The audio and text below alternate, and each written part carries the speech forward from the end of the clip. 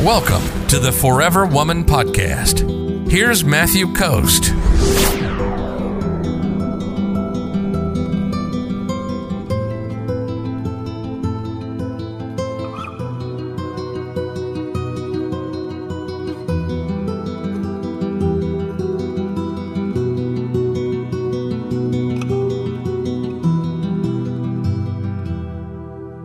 Guy lied, verified, and I communicated how that made me feel. In your opinion, expertise, do you think he's showing me who he is and I should move on?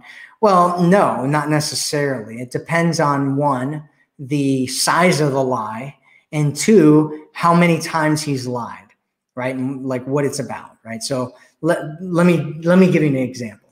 When I went to Denver one time. I used to live in Denver, but I went there one time and I stayed in this Airbnb. And I met this couple in this Airbnb who were getting married. Or maybe they just gotten married. Yeah, that's what it was. They just gotten married.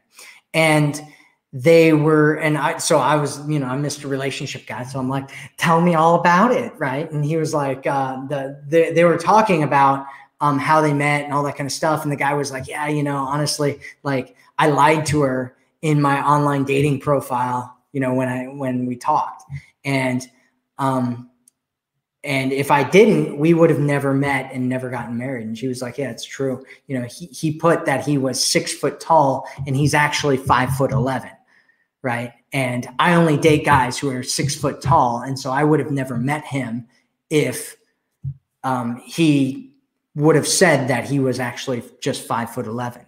And so I ended up meeting him and I fell in love with him, and, he's the love of my life and we're getting married now. But, like at the beginning, there was this lie, and it's one of those things where, yeah, that's a deceptive thing. And what you want to look for after you see that is you want to look for a pattern. Are there patterns here of him lying consistently, or is this kind of a one-time thing and he did it because he felt embarrassed or he felt like you wouldn't like him or any of that kind of stuff, right?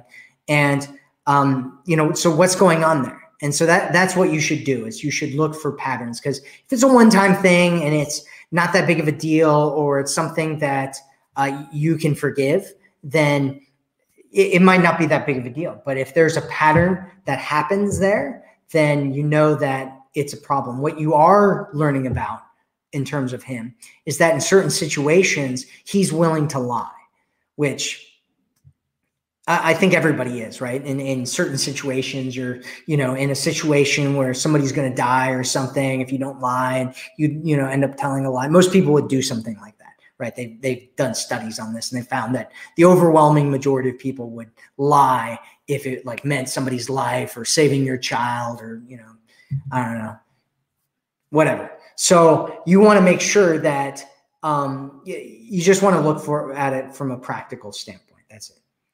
That's it. If you're ready to attract a man who loves you, sees you, and cherishes you, visit theforeverwomanformula.com right now.